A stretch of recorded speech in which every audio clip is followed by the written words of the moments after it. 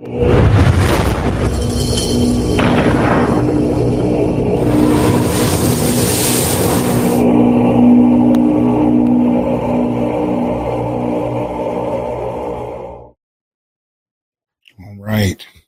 right. What's going on, y'all? Hope everybody is well. See a few names in here early. What's up, Uneducated Lane? What's up, Brother Damon?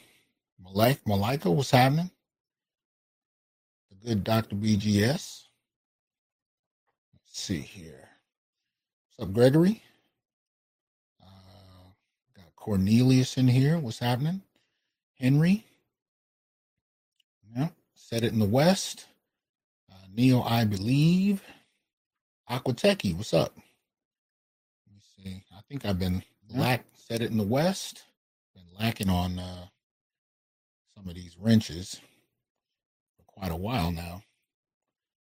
But let me try and get that. What's up, Artisan? What's happening? Taylor. Yoga, what's up? Donnie, what's the word? Oh, yeah. Thanks for the support, Blackfoot. Appreciate that. Smooth Groove, what's up? Alex, welcome. First time. Brother Eric. Coming out from Charlotte. That's what's up. Gigi, what's the word? If y'all haven't checked it out, go check out the recent, check out all of Gigi's work, but definitely check out our recent collaboration on his channel. We're in epic fashion as usual. He tore it down. So check out Green Gorilla if you're not familiar. What's up, Show Me? Greets with Fire. Barry. Micah, what's going on? Let me try and catch up on some of these wrenches in here. It's not something I thought about in a while, but I'm like, man, I am lacking. What's up, Joe? Let's see here. Cleveland, what's the word?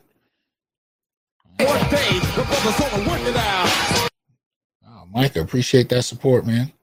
Try and get some of these in before we dive in. Let's see here. Valeri Ishmael, I hope I didn't mispronounce that. What's going on?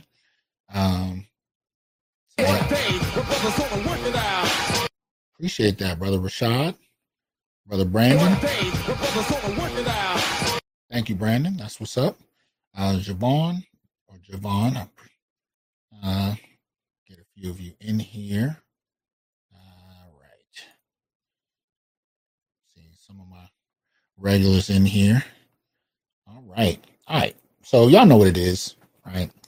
Onyx Report, Black masculinist kind of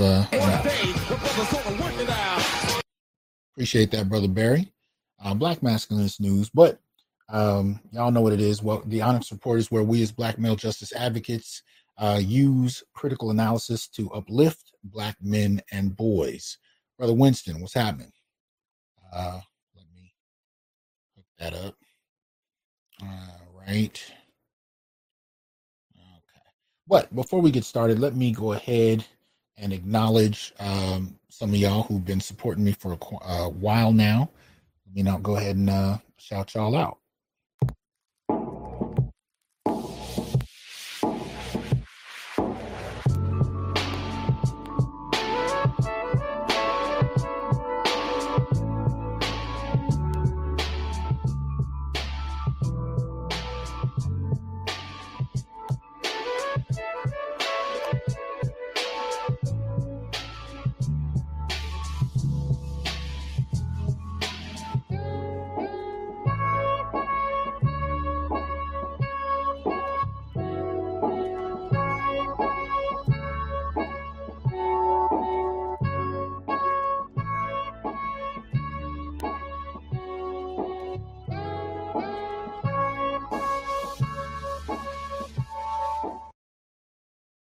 All right. Let's get it going now. Y'all know how it is and what we got to do before we dive in. Please make sure you support the channel.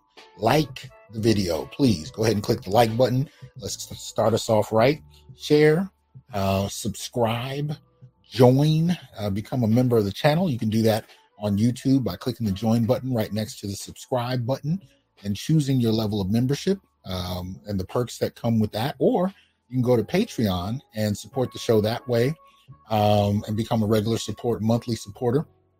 Or you can become a monthly supporter of the Institute for Black Male Studies through Patreon as well. You guys know I recently started an Institute for Black Male Studies YouTube page where I post for now oral history interviews with Black men whose work is about Black men and boys. So right now we have the latest interview from these. I mean, this was from before, but I had only posted it on the Institute website. So now I'm sharing some of those interviews on the YouTube site. And right now we have the interview with Kevin Samuels that's up there. But also the likes of some of your YouTube favorites. You know, of course, we got Valdez, the Angry Man, on there. We got Obsidian, Mumia Obsidian Ali. We got O'Shea Duke Jackson, a number of others, some of whom are brothers that I've known for a while, and some I'm meeting for the first time. Some are professors, some are professionals, some are YouTube, content creators. They come from all walks, and that's the point. Right? Really acknowledging the work of Black men from all walks of life. Whether I agree with everything or not is not the point. The point is, what is their work regarding Black men, and why is it important, and how did they come upon doing that work?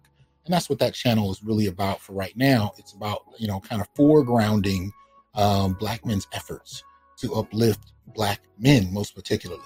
Right? So go ahead and check that channel out if you haven't already. And I'll probably be posting something very soon on there. Nevertheless, so we got a few more in here. What's up, Hybrid? Good to see you. So yeah, make sure you support the channel. Again, donate. I'm going to put in the comment section the easiest ways to go ahead and support the Cash App, PayPal, and Patreon, and Venmo. Please make sure you do so. All right. So, y'all know what it is. We celebrate Black men over here. And so, considering that we do so, I start with the Sacred Black Masculine series, right? And this is something that I generally do. I haven't done it recently, but I pretty much do weekly.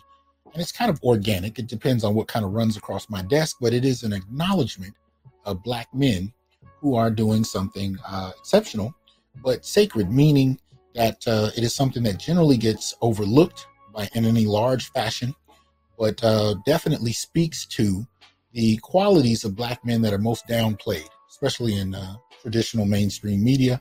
So that being said, let me go ahead and let's look at who we are celebrating today. All right. So shout out to these two brothers here. Birmingham police officers, Evan and Burnett, pull up at the 15th Avenue North and 28th Street in Norwood last night to discover a vehicle completely submerged in floodwaters. That is the title you can find on the spotonalabama.com website. And so it reads, Birmingham police officers, pulled up. They spotted a car submerged in floodwaters, dove in to see if anyone was in the vehicle. At that time, BFRS had arrived on a call of a water rescue and discovered two Birmingham police officers swimming from the car with a woman who was about 80 years old. When they pulled her to dry land, she had no pulse and was not breathing. Let's see here. So, there we go. All right. Says she was not breathing. They quickly provided her CPR. After 2 rounds of it, she began coughing up water. As the BFRS team continued to work with her, her pulse restored. By the time they had her on the way to UAB, she was conscious and talking with the medics.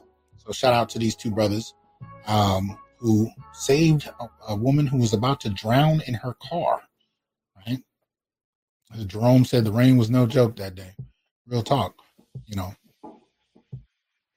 But again, that is not, I don't know if that's something everybody would have done. Dive into some water just to see if somebody was in the car. That's the deal. So shout out to those two brothers for that. What's up, Jerome? See you in there. All right. See, Artisan, we gotta talk, Artisan. I'm going to see Halloween this week. Gotta get your insight on it, brother, as usual. And I am way behind on some of the issues y'all have been covering lately. But if you haven't, definitely check out Artisan MC. He's been doing a lot more weekly uploads. And of course, Sunday is his big review day. So go ahead and support him and his channel. Aquateki said he used the wrench responsibility, the privilege responsibly. All right. Appreciate that. What's up, Larry? All right. So getting to it. We're going to do some special shout outs today. All right. And we will start with this brother here. Some of you may be familiar with him. Right. And this is entitled, you can find this on blackdoctor.org. HBO Oz actor passes away at 58 from cancer. Right? Actor Granville Adams, who portrayed Zahir Arif in HBO's Oz for 6 seasons, died after a battle with cancer at the age of 58. The news was confirmed on Sunday by multiple friends, including Oz's showrunner / executive producer Tom Fontana and co-stars Kirk Acevedo and Harold Perrineau. Acevedo says, "I lost my brother today after a long battle with cancer. I don't do well with loss because I'm unfamiliar with it. Yo, Granny will be chopping it up on the other side one day. Until then, rest easy, my friend." Perrineau states, "You can't always cry. Sometimes you got to celebrate the time you had together. Brittany and I love this man and the entire group of family and friends that we all created. Sleep well, Prince. We'll see you on the other side." Adams documented his battle on social media with his last post shared from what appears to be his hospital room in August. He posted 135 pounds of post-radiation badness. On his official Instagram, friends and family posted this message: "Today, our beloved Granville Adams has passed and is now with God. After a long, hard-fought battle with cancer, Granny has ascended to the heavens. Gran spent his last days surrounded by his loved ones, family, and close friends. His wife, Christina, was by his side the entire time and was alone with him when he passed." Right? Goodness, man, there's too many brothers going down. Damn. Let's see. It says, before he shot to fame on the HBO drama, Granville had a recurring role of Officer Jeff Westby on the NBC series Homicide: Life on the Street from 96 to 99. He later reprised the role in the big screen version Homicide the Movie. Following news of Granville's death, his fellow Oz star Dean Winters posted a tribute on Instagram. It says, "He never ever spoke ill of anyone, and I defy anyone who knew him to say anything negative about this man. Granville was beloved, period," Winters wrote. "He may as well have had people throwing rose petals at his feet while he walked down the street. A humble, beautiful soul who just elevated the afterlife to a whole new level. You will be missed, my friend. You are my brother, and I'm a better human being for knowing you. Rest in peace, G. Respect." All right. While it's not clear what kind of cancer Adams battled with, some initial reports state that it was a brain cancer that took his life. And it is nonetheless sad to hear, but something to acknowledge. So if you're familiar with the brother, if you're not familiar with the brother, either way, send some positive thoughts his way.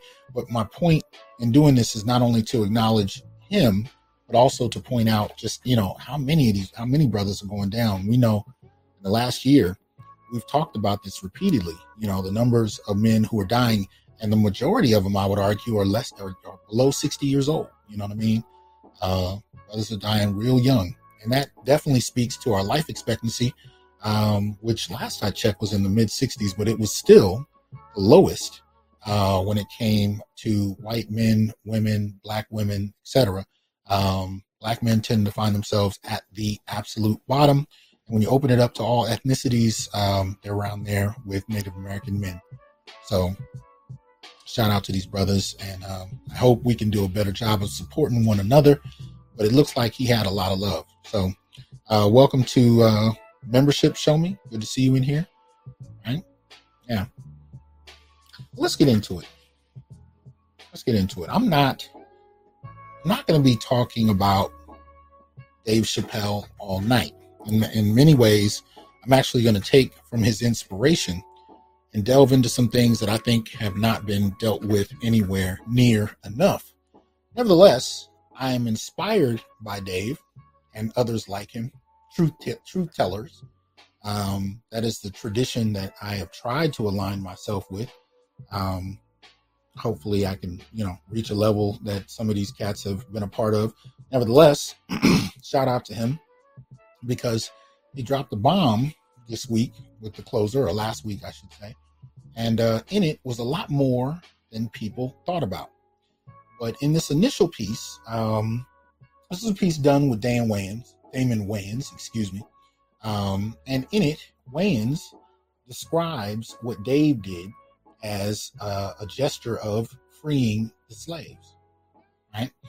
And in it, he wasn't talking about black folk as a whole. He was talking about comedians that have a long tradition of saying things that make people uncomfortable in the hopes of getting people to see the world from a different vantage point. And Dave is one of the best to do it, along with a number of others. And everybody has their favorites.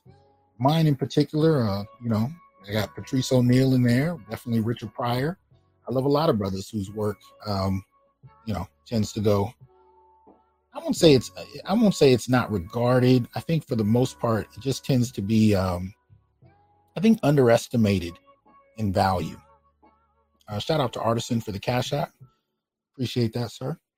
But yeah, I think it tends to be brothers that, they're, even when appreciated, they're not necessarily perceived on the level that I think they should. The comments that they make, the thoughts and reflections they have, a lot of the time, they tend to be underestimated, in terms of impact.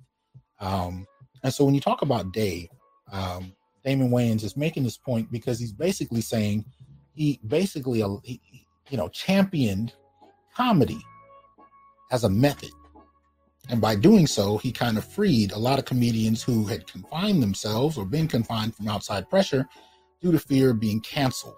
And Dave, was in a position to do so, having walked away from a $50 million deal, setting up a new one years later with Netflix after traveling the country and performing, building up his name again, and garnering a great deal of support. He was uniquely positioned, and I said this on Green Gorilla's show, he was uniquely positioned to not have to worry about being canceled and was able to speak truths that few others have.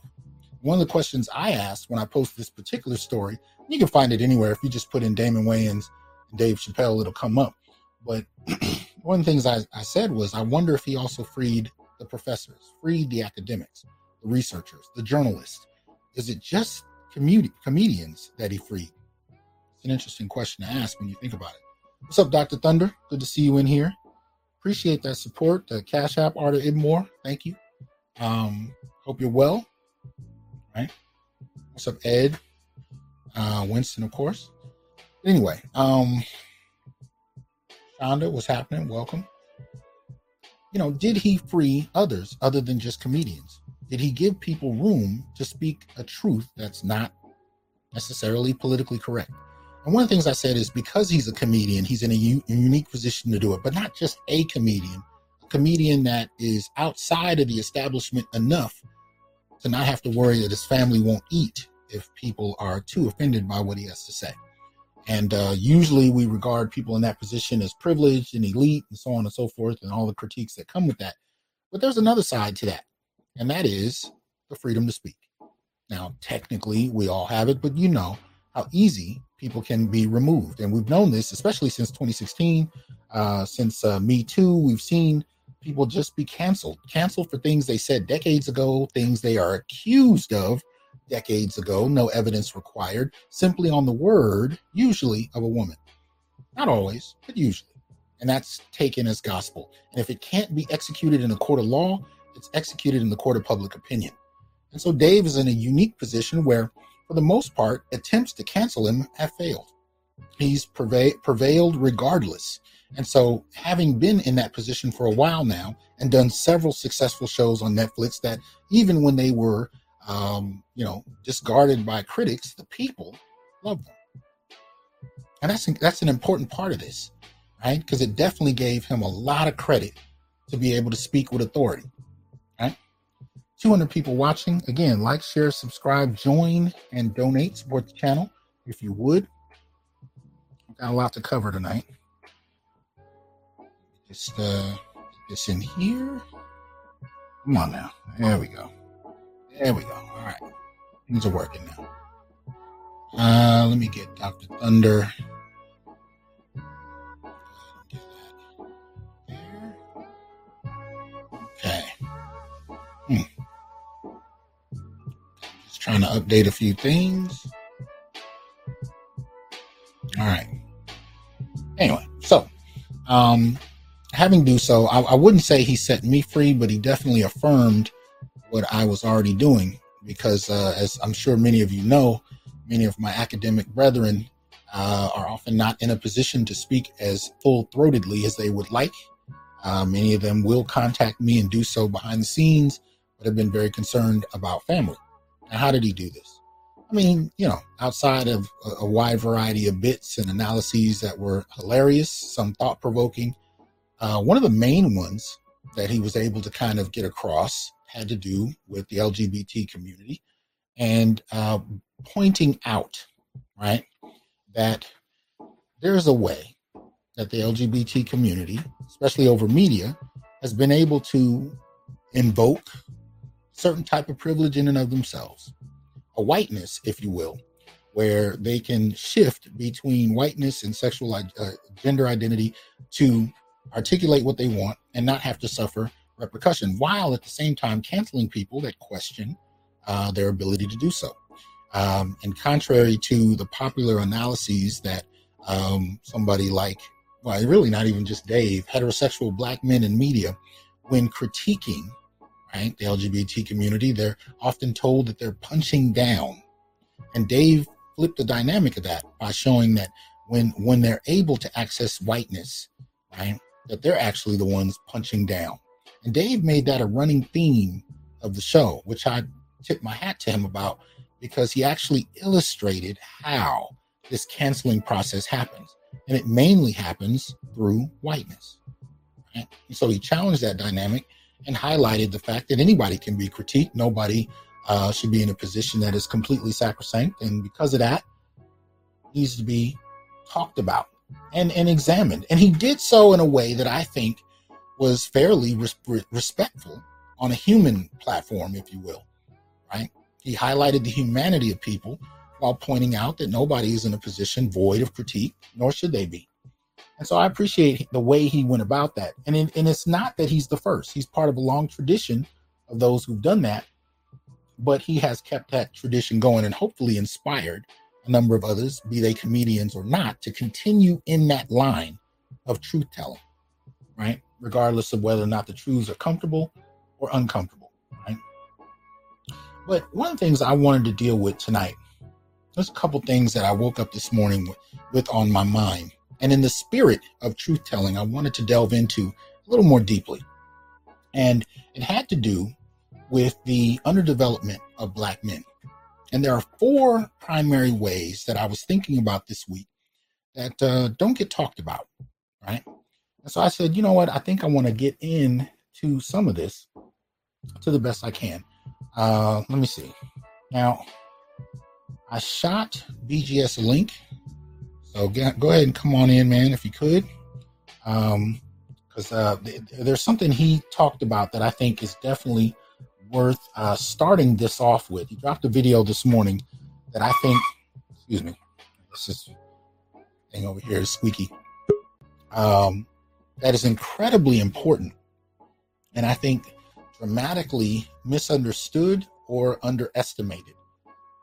And as opposed to me explaining what he found, he was kind enough to come in and be willing to do so himself. What's up, man? Hey, Doc, what's going on? You dropped a bombshell this morning, and I'm not sure how many are aware. Can you tell us a little bit about what you found? Go ahead, read the... Shout out to Sandra Jean. Thank you for that super sticker. Go ahead. Okay, to make a long story short, I was actually on a back chat with a couple of my longtime subs, and they put up a video from the roommates, and he was actually talking about the recurring theme about brothers that make the average wage, which is about from $40,000 to $50,000. Shout out to MLR for that generous donation, and thank Appreciate you, MLR. as well. Thank you, Dardar. Go ahead, continue. And the thing is that we keep hearing this $50,000 mark, right? And Mhm. that's what he's complaining about, because he said when he was in Texas, he was a teacher. He made, he was passionate, he was hardworking, but a lot of women wouldn't in his class wouldn't date him because he only made $50,000 a year, right? Mhm. And so I was, like a couple of weeks ago, I had been, transferring a lot of my charts, and I found an old chart um, that had that right around that sum. I think it was like $55,000, $57,000, right? Mhm. And they called it the welfare cliff. So I started looking at the chart and noticed that what that $50,000 mark actually meant more than we actually thought. We thought it was just arbitrary. They were just making this stuff up. They're pulling it out of their ass because something that they heard. But in fact, a female in this society, black female in this society, uh, loses money if she dates or marries a man that makes less than $50,000 a year, $60,000 a year, to actually replace her lifestyle. So Mhm. I um, actually pulled up the chart, as you can see. They call it the welfare cliff, and this is an old one. This is not the current one. This is the one from back from 2010, 2012, when I actually wrote this. Mhm. And And this and is go Pennsylvania ahead. too, right? So we Yeah, saw ones in different states, but in different states, yeah, the but narrative basically is still the same. the narrative's still the same. And what the welfare cliff, to how much money would you have to earn to actually um, overcome the deficits of benefits that you would lose? And it right, like I said, the average was like $57,000, which is right around that amount. So it's actually higher than the amount that men make. And I actually talked to Doc about this, and I said, okay, number one, it doesn't come out of just nowhere, and number two, the state actually supports women that do this kind of stuff, and the amount that they would lose compared to just to get married and have a man in the house is quite substantial.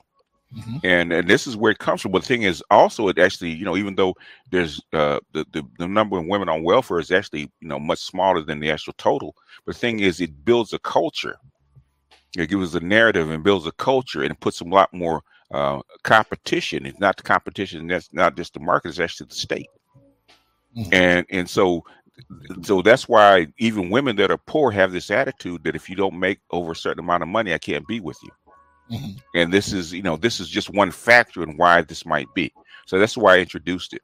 And in fact, I think that the total has actually gone up. In this one, they say a woman that's making $12 an hour, if she gets married, she's going to lose like, you know, like you know, her lifestyle is going to come down like 69, like $60,000 just Right. by getting with a guy that makes less. And the median income of a black man, you know, even today it's only like $26,000. Back then it was only 20.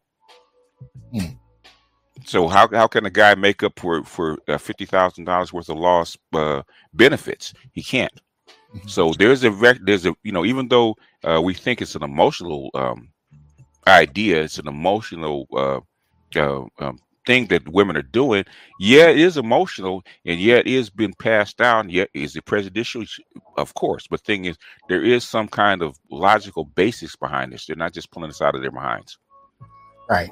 And see, the thing that got me Hmm. was I was thinking about this a couple years ago. I don't know if you guys remember. Remember they were putting around these they were tweets and posts in social media where especially women were saying, I'm tired of getting the what are you doing text, the WYD text. Yeah. And then they were holding up these lists, right? These Hmm. lists of bills, and they were Hmm. saying, you need to be able to pay these bills. Right. The interesting things I was seeing on them is when you looked at those lists, and I think they were being fairly honest. You Yeah. start to see, where they would have rent, they would have, expense bills, groceries, and Hmm. utilities, but they would actually qualify for the benefits they get. So Right. rent wouldn't be $1,500; it would be like 200. You know what I Yes. mean? And ain't nobody renting a $200 nothing. So about the discounts. Utilities were extremely low, and I was looking at this, and I was saying, what's interesting about it is a brother can make $60,000 Right. and still live what is perceived to be a lower quality of life than a Yes. woman that we could perceive in this chart, because Yes. because she's being compensated in ways like, we talked about well, actually, we Child didn't even care. have child support. Yeah, we have now. This is minus child support. This is minus Yeah, child this support. is not. Does not include child support, which a woman that has a couple of kids by a couple of different working guys, she could get up to what, $700 or $800 a month in child support. So that's another. You can tack on another $8,000 to $10,000 a year. Exactly. But she, she'll have child care covered, Hmm. what is it? Energy, housing, food, cash, all of these kind of things in Medical, addition, yeah, and medical. medical, and that's if she's working, because some don't. Hmm. But some are able to work, and as you said, they're incentivized to stay within a particular income range, Right. passing up certain opportunities, which may in and of itself explain some other things. Like, we on YouTube we joke about the kind of behavior of black women in service positions, Right. sometimes the rudeness or whatever. This Yeah. may actually provide a rationale. and also why so many black women actually make much less than black men. Hmm. They're not incentivized to make more. They're not incentivized to make more. So when you look at this, what we're talking about is a middle class lifestyle without the labor demands to be middle class. So a brother who's making 60,000 may not live in as nice a place, may Right. not drive as nice a car. Every bill he has to pay it for in its entirety. Yeah. Yeah. And I did a show last year talking about how when it comes to welfare or public aid, even though the man in the house rule is no longer technically law, much of the treatment that men get, black men in particular, is still consistent with that era, Hmm. where there's limited access to resources, even for those who are in severe need. But we see that definitely shifted in a different way when it comes to women. So what we're looking at is two people who, may technically have the same kinds of earnings, although that earning structure is very different for them, but living two different lifestyles. And it also kind of explains the kind of cavalier, dismissal that, some women have grown, very comfortable in doing when it comes to men who approach them, Hmm. that may even earn more than they do, Yes. but it still doesn't necessarily shift, or impress her. And we're starting to see some reasons for that, right? And what else came to you when you started looking over these kind of charts? What else came to mind for you? Um. One thing that just came to mind. How men think that children, to a man, children is not is a liability. Okay, we love them, we want to take care of them and all that kind of stuff, but they're actually a liability to most men, right? Because they cost, right? They Mm-hmm. don't bring in any money, they don't bring any other resources with them, right? Mm-hmm. It's flipped when it's a woman. Mm. You can see just by her having one child, the kind of resources that the state will actually pay her Yeah. for having one child. Yeah. So the way women look at women, especially black women, look at children versus the way black men look at children is completely different. So a lot of this, it's almost like looking in a dark mirror. Yeah. Okay, you're seeing the opposite reflection. So everything is backwards in the way we actually approach things, and this kind of explains it. It's actually state sponsored, and Mhm. like you said, what they've created is a black female buffer class. Yeah. Yeah. And we're going to be delving a little bit more into that tonight. But it is definitely that it is a buffer class. And in that, there's also a shift, right? There's a kind of cultural outlook, one could say, where you don't Hmm. even necessarily have to be on welfare to have the attitude if you know that this is accessible, right? Hmm. That this is accessible. And I think in many ways, especially over the last 50 to 60 years, it has shifted, right? The outlook, the worldview of many black women in ways that shout out to Uru. Hope you're well, good brother. Thank you for the support. But I'm saying it shifts the outlook in ways that diverge from black men's outlook, because we live two different qualities of life. And I've been saying this for the last few years. When you really start to see the impact of just welfare, what was going on, especially if you take the 70s, right? Right. We know black men are pulling away from marriage and have been doing so since 65, roughly speaking. But by the time you get to the 70s, you got the war on drugs, right?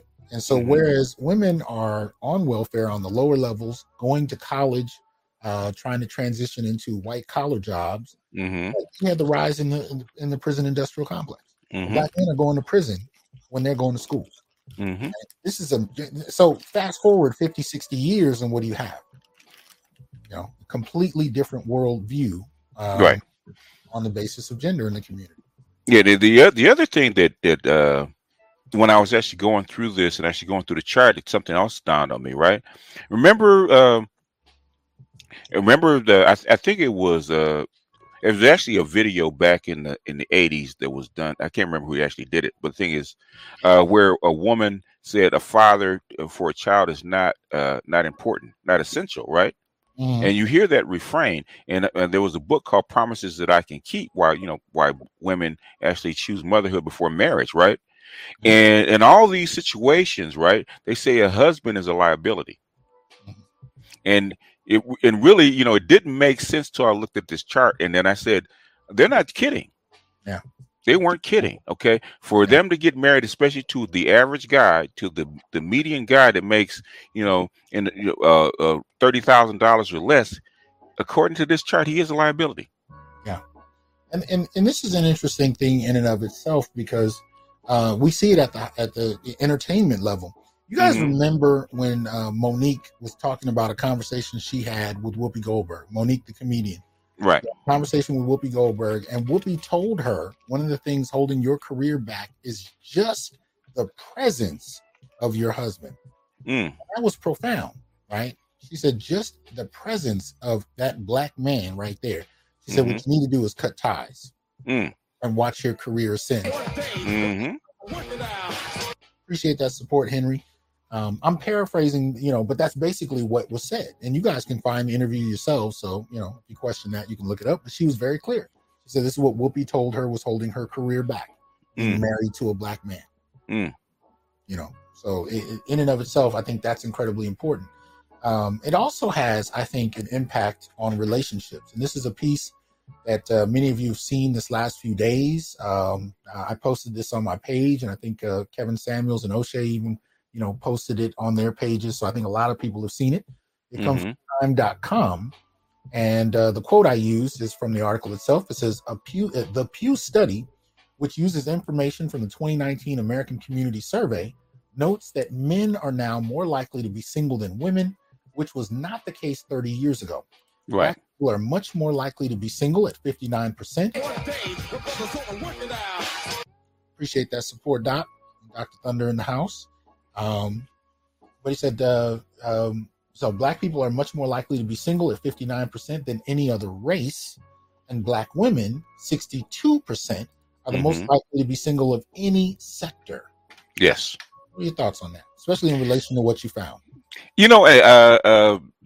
This makes sense. The welfare culture makes sense, but also you got to think this is also generational, because Yes. the reason that it is say like the silent generation and boomers start to die out, the women that actually grew up in this culture, guess what? They don't believe in marriage. So as the generations kind of die off, you can see the marriage rate go down, especially amongst black people. Yeah. Yeah. And it's interesting you say generational, because this semester I'm teaching my writing course, and Mm-hmm. the course is entitled Writing About American Inequality. So Right. we cover a variety of different inequalities, and right now we're looking at gender and sex. And we're watching the film Claudine, starring Mm. Oh, Diane, very, very, very poignant when you look at something like this. yeah, Diane Carroll, James Earl Jones, classic blaxploitation film, but Mm-hmm. one of the first to delve into the welfare state and how people navigate it. So if you're not familiar, right, Diane Carroll plays Claudine, who's on welfare with, I think she had 5 kids, Yeah. and she's also working illegally as a domestic to make money on the table. Mm-hmm. And so you see the kind of tensions around marriage when she meets James Earl Jones' character, Roop, right? Mm-hmm. You don't meet no brothers named Rupert anymore. It's interesting. I keep seeing a Rupert in a long time. Thank God. Well, but Roop is a trash man. He's a single. Well, he's not a single father. He's a trash man. He's single, but he does have kids in other states that he pays child support on. Mm-hmm. But later in the film, you see that some of his exes have filed for child support. Wow. So even though Wow. he's already sending checks, Mm-hmm. right, they decided to go through the court, right, to get more out of him, Mm-hmm. right. So he contemplates going underground. He contemplates quitting his job and becoming a pimp. That he's kind of having these conversations with Claudine, but at the same time, she wants to marry Roop, and yet she knows that welfare will be withdrawn if she does so, and so there's a lot of tensions on the Black relationship because of that state involvement, and so what you're pointing to here highlights another dimension of it that's kind of become that's taken center stage since the 70s, I would say, in a unique way that they definitely weren't talking about with Claudine, right? But it Right. nevertheless points to the impact of middle class income without requisite labor that primarily benefits women, and men find themselves on the outside of. Yeah. Well, yeah. This is is but to paraphrase Dr. Claude Anderson, black men are the permanent underclass, and they treat us like that. Yeah. They don't. There is no boots nor bootstraps to pull yourself up on. Okay, it's black men have to get it from the mud. You know what? Now, at my core, I am fairly silly, believe it or not, and I'm told I have resting. What one of my Bitch students face. said, I got a resting bitch face. You about Yeah. to get a resting F. But I do. I have a serious face, and it's not intentional. But I got to shout out Clutch and Stick. Look what he wrote. Oh yeah. Oh yeah. Rupert Xavier Sarsaparilla, Sarsaparilla. Schoolhouse Rock. You forgot the in sarsaparilla. Damn it, Clutch. I ain't got nothing to say to you. But yo, I was.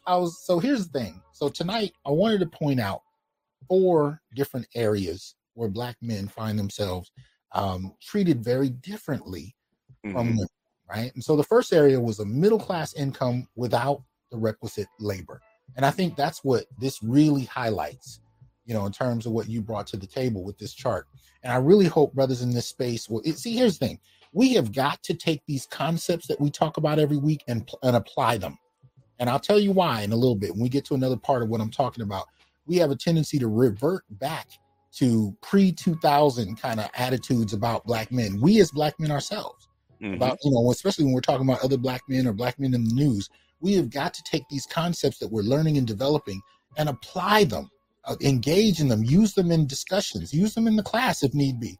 But I'm saying we need to use them because I'm telling you, these conversations are not happening on the up and up, in public view and other spaces. They're not happening. So the concepts coming out of this space are incredibly important. This is why I started with Dave Chappelle. It's no accident that he's a comedian and he's able to say what he's saying because he's outside the established channel.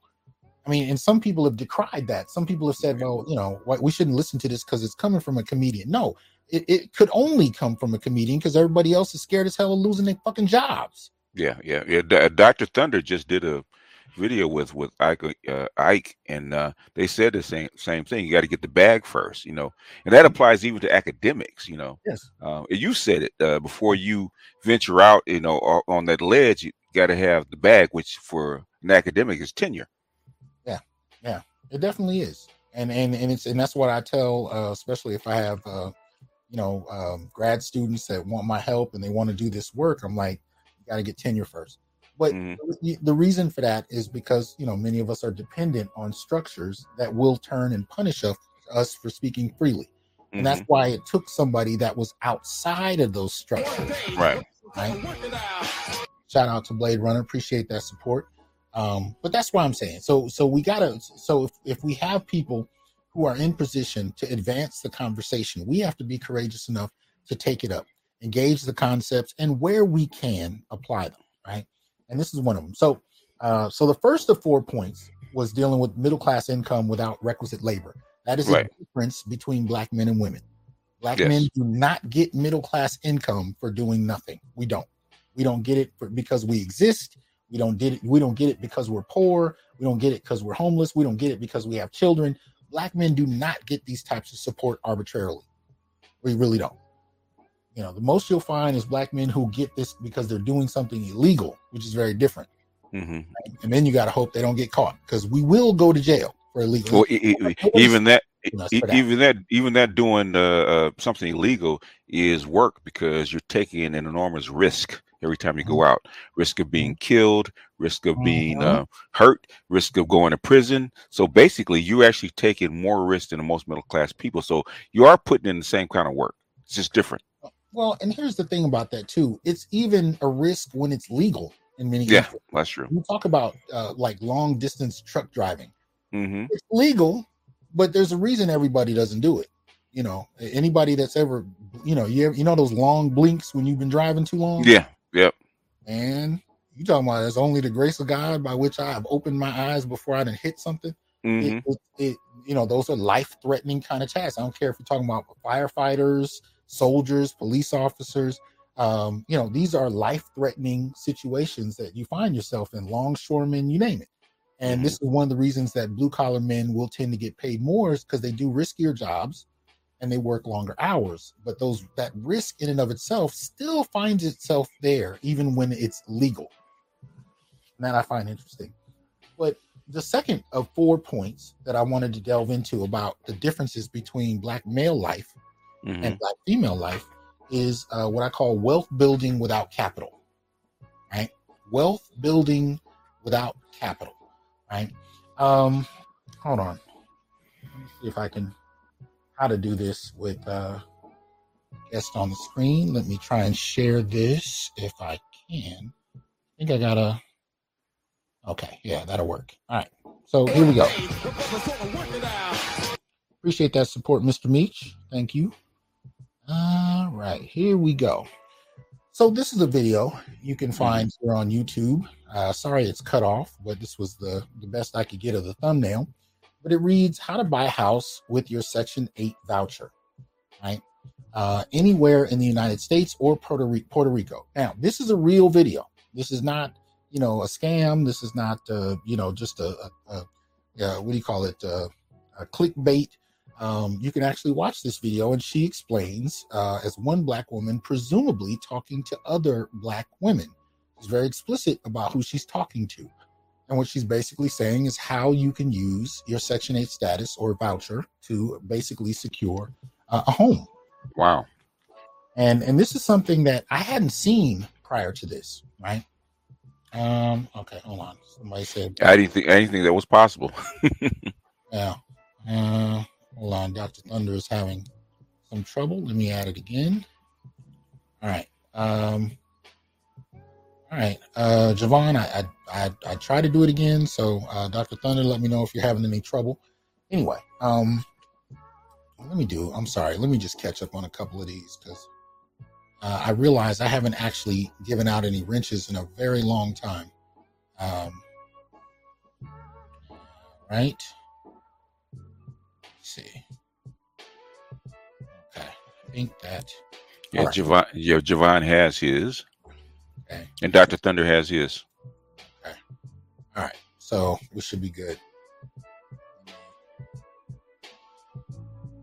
I need to build up the crew, Anyway, so in talking about this, what we're really looking at is not just buying a house to be someplace more comfortable. When we talk about home ownership, it's become somewhat of a status thing in some regards. Some people regard it as just something to do, and so they can say they have a night. No, this is wealth building. This is one of the main practices that created the middle class, the capacity to own property that accrues in value, simply if it's kept up. You don't necessarily have to do anything extensive. Yeah, appreciate that support, Uru. He's in here tonight. All right. He's too stupid. Anyway, all right. So when I talk about wealth building without capital, right? Just like I said earlier, if black men are not able to access state resources and welfare to the degree that others have, and we know this is the case, especially even since last year, since we found so many black men homeless this last few years, and that was even pre-COVID. We knew that that Black America constituted half of America's homeless, and yet Black men constituted an unmeasured, because they don't always disaggregate the data by gender when they do the racial breakdown. But we know Black men tend to be homeless to a far greater degree, especially if they've been incarcerated and they're trying to find lodging or so on and so forth. And so many of the 10 cities you can find around the country, especially in places like LA, were filled with Black men, right? So we know that. The resources are not as readily available. But if those emergency needed resources can also now be used to purchase and acquire homes that accrue in value and create wealth, then that changes the game dramatically. And it serves to further separate Black men and women, right? Because, with home ownership, you can pass that down to your children, right? That's one of the key components of wealth. It is transferable, right? It can be transferred upon one's death. You can sell it. You can do all kinds of things with it. So this wealth does not just, put food on the table like food stamps for an individual family. It actually accrues in value and can be passed down. But if Black men are barred from it, that creates a whole nother aspect to this. See here. Okay. Shout out to Roger Report. Good to see you in here, man. Hope all is well. Right? Yeah. So that's one of the things there. Any thoughts about this, BGS? What do you think? I mean, this kind of reminds me of the the 40s and 50s in the GI Bill, where white men. Thank you, Rashid, for the super chat. Thank you. Kind of reminds me of the service Black servicemen, where they were supposed to get the GI Bill. They're supposed to get loans for houses and stuff like that, but they didn't get it. Mm-hmm. And it sounds the same way to me with this. Now, I don't know how you can actually buy houses on Section 8 when you're not supposed to have any kind of income or any kind of property. Okay, it's supposed to be a means test. Now, how they find a loophole to actually do this? I mean, evidently the federal government actually knows about it. If you can find a loophole, but they do nothing. But black men can't get this at all. What if you were Black and on Section 8 trying to do the same thing as a male? Yeah, exactly.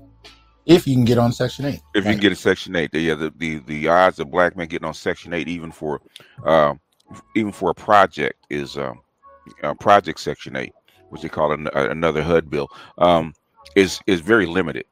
They'd rather put you in the street. Well, this is where we at. Okay. Appreciate that, Big Mike. Let's see here. Okay. Big Mike says we need more of these deep dives and complex analyses of our community and the society at large.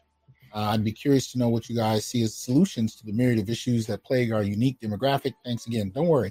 I got you. Tonight, I do have some solutions for you. So let me just kind of pull through this.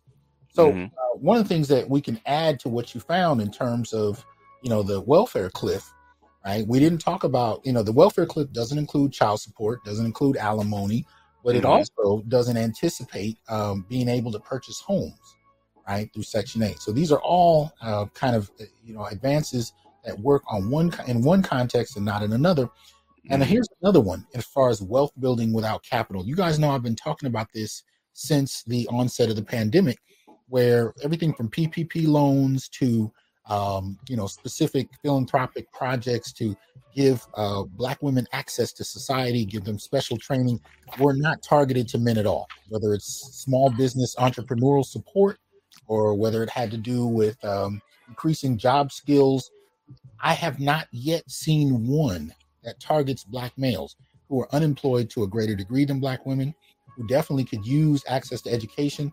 None of them were targeted, and they have been, for the most part, overwhelmingly targeted to Black women. So that being said, and shout out to Raekwon the Chef, new member. Good to have you in here, man. Yet another one, because we talked about there's MasterCard, there's Visa, there's Goldman Sachs, there's Google. There's a number of programs that have primarily only targeted Black women. And here's yet another, right? This one you can find in bennews.com. And it reads 6 Black women have been named the first grant recipients from a multi-million-dollar fund created specifically for Black-owned businesses. The $10 million fund is a partnership initiative between PepsiCo and National Urban League to address the disproportionate impact of COVID-19 on Black business owners.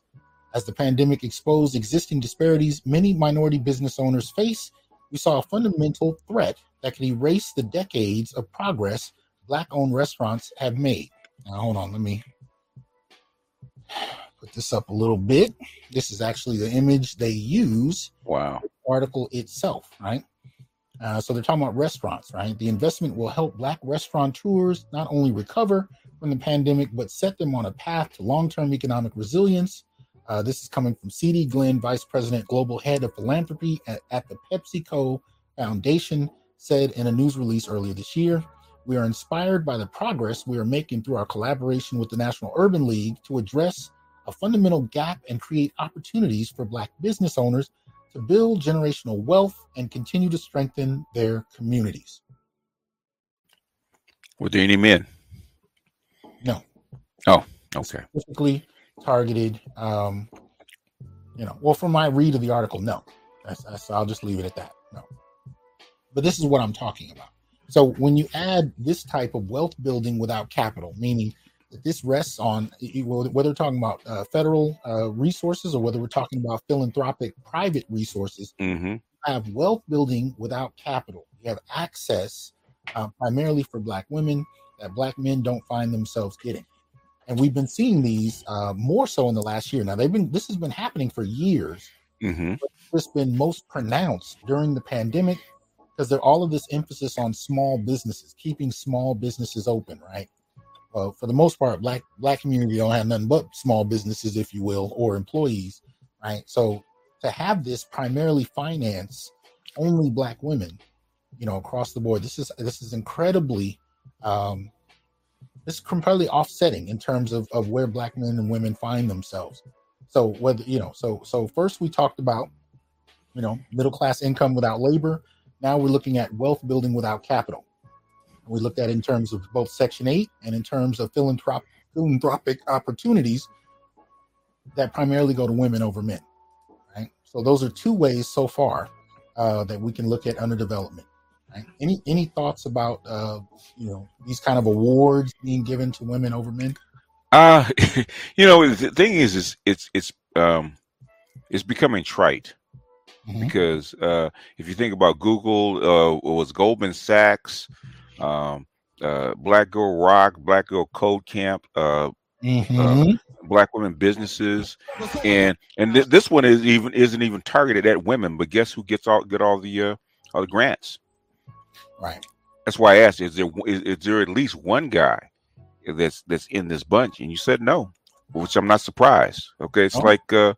It's almost like BLM, okay, Black Lives Matter, using the images of Black men being killed, and guess who get all the benefits? It's not Black men. No, it's not. It's not. And this is one of the reasons that we're going to have to start moving differently. And that's what I want to, kind of talk to brothers about tonight. But we're going to get there. We're going to get there. And of course, you got to always listen to Uru because he got that hammer, boy. He hitting that point hard. Like, look. You got to become more litigious. Get in court. So yeah. Sue your own women. It's like a child suing their own parents. Shout out to Otis. Appreciate that support, man. Right. So that was we're dealing with point 2 of 4, wealth building without capital. Now we're going to transition to point 3. This is a little more general, but you guys are more familiar since we've been talking about this for a minute now. Right. And that has to do with the incentivized internalization of feminism, right? The internalization of feminism. There is a reward for internalizing feminism, and I would argue that award does apply to men to a certain degree. I mean, there's a reason why you find so many white collar Black male feminists in the academy and so on and so forth.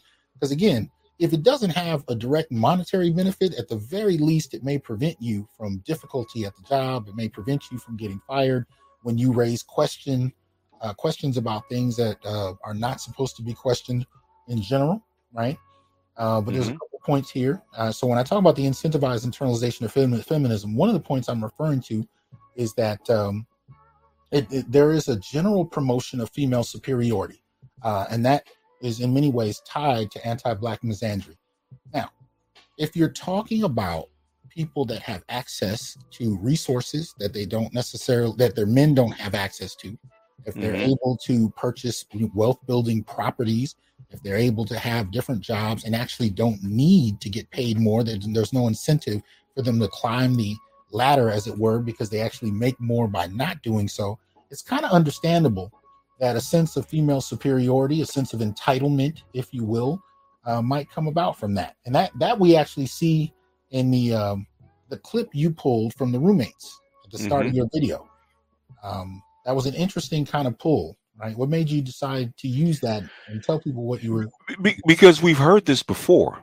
We've heard this before in all classes of women. Okay, if this is Black female hypergamy. If he can't make my life better, why do I need to be with him? Right.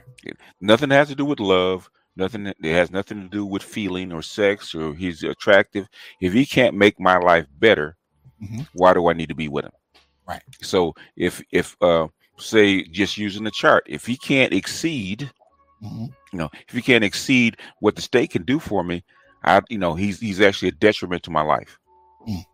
So a lot of that stuff they talk about, there are women and men abandon them and men won't date them and men don't want to get married.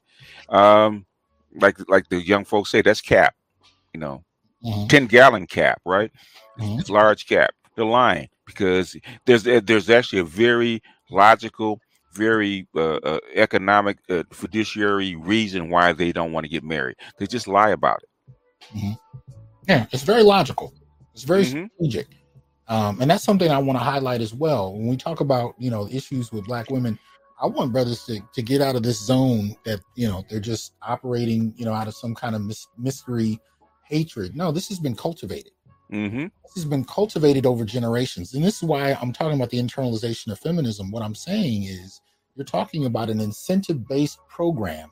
Right. That comes with benefits over generations. Grandmothers are teaching mothers, mothers are teaching daughters, daughters are teaching granddaughters. This is being passed down. And while this superiority is being promoted in media as well as in terms of access. Oh, I mean, Appreciate that, Charles. Go no further than the profession that you're in. Okay. If you're a male feminist and you speak the feminist line, you get book deals, TV appearances, paid conferences, trips, all the kinds of stuff, give you all these perks. If you follow the feminist line. So even males, what they call male feminists, actually get rewarded for doing this kind of work. Well, and if you bring up Black men in any way other than pejorative in a classroom setting, you might find yourself, like my brother Hood Scholar, in trouble, brought into your dean's office or your chair's office, like an errant child who got into a fight in the schoolyard. Food fight. Brought in to be punished, right? Because you're talking about Black men in a way beyond dismissal, right? But these kind of attitudes, again, they're reinforced in media, and you guys know we talk about this in media all the time. We talk about the kind of female superiority that we've seen. These are popular tropes that have been consistent. It's reinforced by material access, class, middle class access. And here's the thing: you don't have to. Most women in particular, they don't have to become feminists. They, in a literal sense, many of them have never even read a feminist scholar. Many of them can't tell you who the relevant feminist scholars are. They don't have to. They don't have to be radicalized in that way. They just have to be willing to take advantage of those benefits that offset Black families. But here's the key. Here's one of the things that I think we don't talk about enough in terms of this incentivized feminism. And that is that it promotes a fundamental confidence in the capacity to advance. Now, what do I mean? The fundamental confidence in now this goes to your concept of the 92, right? 92, who's very business driven, white collar professional, looking to become a mogul. And when she meets a man, she's looking for her Jay-Z, as she is her own Beyonce, as it were. Very mogul, very status conscious, right? Kind of relationships. Much of the time, you'll find these women with a greater confidence and the ability to advance in society. And once you look at the data, the stuff we've been talking about tonight, you can see how that's been cultivated. How does a man respond when he's been told no since childhood? When Right. he's been followed by police officers before he even knew what they were there for? When he's been questioned by teachers who saw him as a threat long before he ever understood what a threat meant, right? And who's turned down, who's put into special ed classes, at a disproportionate rate, despite his intelligence, not because of lack thereof, right? Who finds himself not able to access the same streams that allow one to transition into college and white collar life. He's actually relegated to another if he's not able to be skillful with the ball or skillful with illegal activity or anything of that nature, or he's not particularly entertaining, right? If you find that you have men, boys and men, who've been consistently rejected, consistently on the outside, right? Being told no. This is why when I talked about Melvin Van Peebles the other week, it was a particular hero of mine. Shout out to Mr. Van Peebles and his family. One of the things they talked about in the film Badass that his son made of his life at a particular point, one of the things they pointed out was when you've been told no a lot, your brain functions in a whole different way. I think when you're talking about black men, we know about being told no. We know what a no looks like when the word isn't even used. We know what it looks like when you go to rent an apartment and the woman didn't expect that you were black and looked at you, and you know what a no looks like. You know what it's like to go on a job interview, and as soon as you walk in the door, sight unseen, they haven't looked at any of your accomplishments, nothing. You know when you get a look. And even Richard Pryor used to talk about this back in the 70s, right? But when you've been told no without even having to hear the words, how does that affect one's innate confidence? Now, I'm not saying that black men can't achieve. There are plenty of brothers that do, but they achieve in spite of. Right. There's no comfort in knowing that things are going to happen simply because you exist. Yeah, they're the anomalies outside of the matrix, outside of the machine. Absolutely. So the confidence in the capacity to advance, meaning that you've seen it happen. You've seen it happen with parents, with relatives, with girlfriends, so on and so forth. Black men, it's a different battle. So when I talk about the incentivized internalization of feminism, I'm talking about all of the requisite privileges and advancements that come with a system that's set up and designed for you to be able to at least have what I call a glass floor, right? It's a glass floor because it can break at any time. If government decides to withdraw for any reason, and this was a big fear that many women had in the last couple of years, you can come through it. But in as much as black women are standing on a glass floor, black men in many ways have a glass ceiling. And that seems to be one of the main dynamics between us. But we'll move on to number 4. And this is a big one, right? This is the 4. So we've had 3 so far. We talked about middle class income without labor. We talked about wealth building without capital. We've talked about a incentivized internalization of feminism, right? But the 4th one is no hypercarceral treatment. No. Break that down. Carceral treatment. Carceral in the same sense that you think of incarceration. In other words, when you have a group that is not treated the same, right? We're just talking about black men and women. And by and large, look, and let me be clear. I'm not exactly saying that women are cognizant of all of that. Many are to different degrees. But when you start to look at how all of these systems overlap, after a while, you'll meet many women that just take it as a given. And this is how, various types of privilege work. If you have it, you don't really think about how you got it. You don't think about why you have it. What you tend to do is look at people that don't have it and look down on them. But anyway, when I talk about no hypercarceral treatment, what I'm saying is even when women, and this is really across race, are arrested or brought to court or whatnot for committing the same crimes as men, they get 65% less sentence time, less punishment for what they've done when it's the same crime as men. So when you have a system where you're able to have access to employment, to middle class income without labor, when you can actually have access to awards and grants and fellowships, or be able to buy property with Section 8, vouchers, to embrace a philosophy of female superiority and advance on that, and you're not going to jail despite committing the same crimes. Now, I'm going to go through a couple of quick examples. Y'all know me. It's probably going to be more like 7 or 8. I'm going to go through some quick examples. Like they say, you got a million of them. Well, we got to keep on top of these because I think when you live it, you kind of take it like, that's just that story. But when you start to add it up, it paints a different picture. So I'm going to show you a couple things.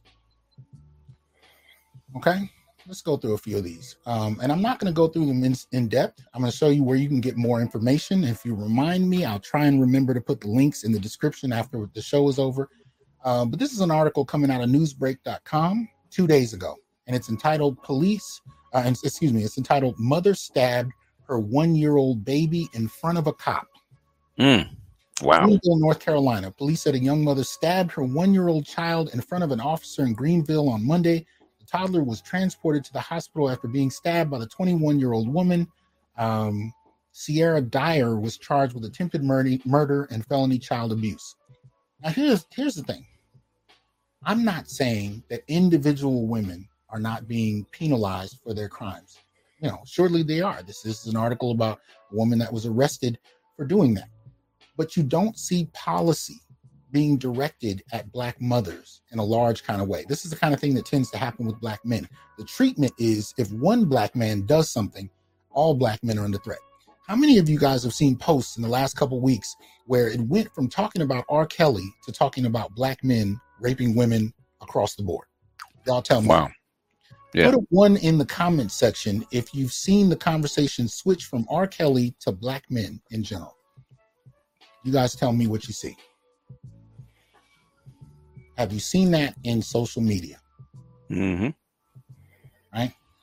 So when one Black male does something, all Black males are under question. This is something that Dr. Tommy Curry even talks about when we were talking about intimate partner homicide, right? Men who killed their spouses somehow, even though you have an extremely small percentage. I mean, as a friend of mine used to say, you more likely get struck by lightning than be killed by your significant other. But whereas you have a few hundred men who kill their female partners, and you have a slightly less, believe it or not, women who kill their male partners. Out of 43 million, you're talking about a couple hundred a year. But still, when it happens, when a Black man has done so, all Black men are called into question. When a Black woman kills her spouse, we don't assume that all Black women are a threat, and neither does mainstream society.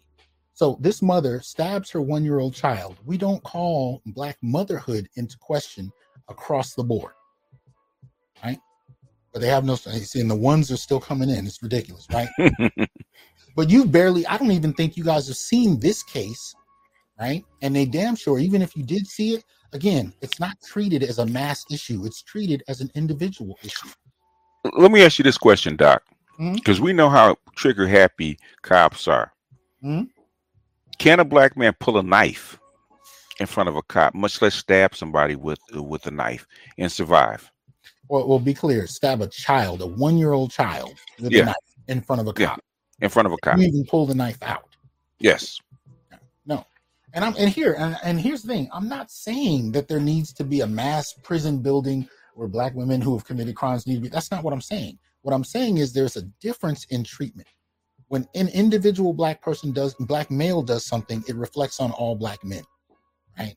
When a Black woman of this sort does something, we don't have that same dynamic. And this was something I used to only see the difference between when it came to white people and Black people, but now I've been seeing it in terms of gender in a whole different way. And it's really starting to get to me. So let's go to the next one.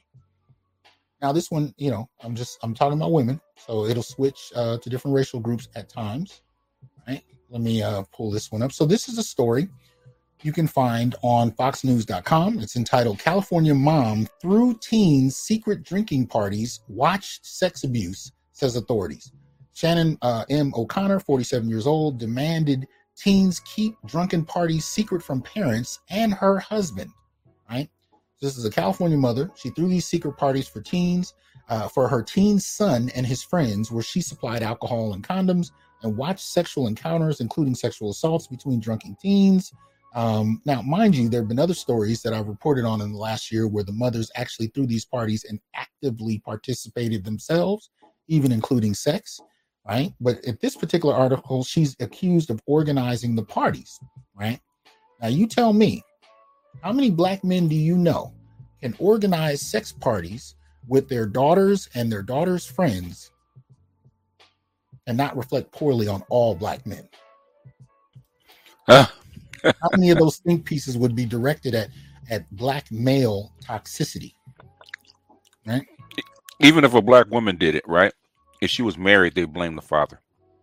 Absolutely. And you guys have seen that in articles we've covered here, where people will create a father that's not even in the scenario and make him the cause of whatever she did. Like when we talked about the case a few weeks ago of the woman in Chicago who shot her son because she couldn't find her SD card. Yeah. People fabricated the father in the scenario and blamed him. We don't even know if the man was alive. Or the child that wandered out, the 2-year-old that wandered out and drowned in the pool. Right. Okay. Because the mother was occupied or asleep. Okay. The father wasn't even mentioned, but they blamed him. So here we have a woman throwing these parties, and we know full well. Now, she's been arrested. I'm not saying that they won't get arrested. Generally, they serve far less time for the crime as men, but it's not that she's not being arrested. My issue is that when it comes to men, particularly black men, you don't see this kind of scenario. You see it applied to all black men, for one, or all men.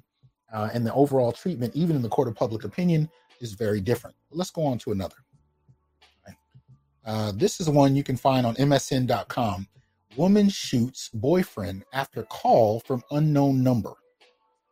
Right? A fight between a boyfriend and girlfriend over a call from an unknown number escalated to a man being shot on Friday, according to the Memphis Police Department. Police said it happened at the Meadow Lake Apartments. MPD said Alexis Kemp got into an argument with her boyfriend about someone calling her from an unknown number. Kemp got her gun and told Denzel Bell to leave, according to police. Then they reported that Kemp shot Bell as he ran out of the apartment. On arrival, police said they found Bell in the parking lot suffering from a gunshot wound to the back of his upper arm. She was arrested and charged with aggravated assault. What do you think? Yeah, I mean, how many stories can you do on this? Women running the boyfriends over, shooting them, beating them up, hitting them with bumpers after they've been assaulted. I mean,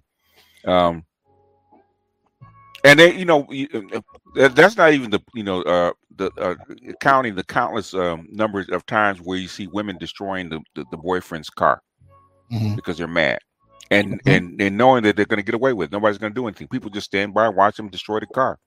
Or like I've shown on video on my show, running men over, trying to use the car to kill them.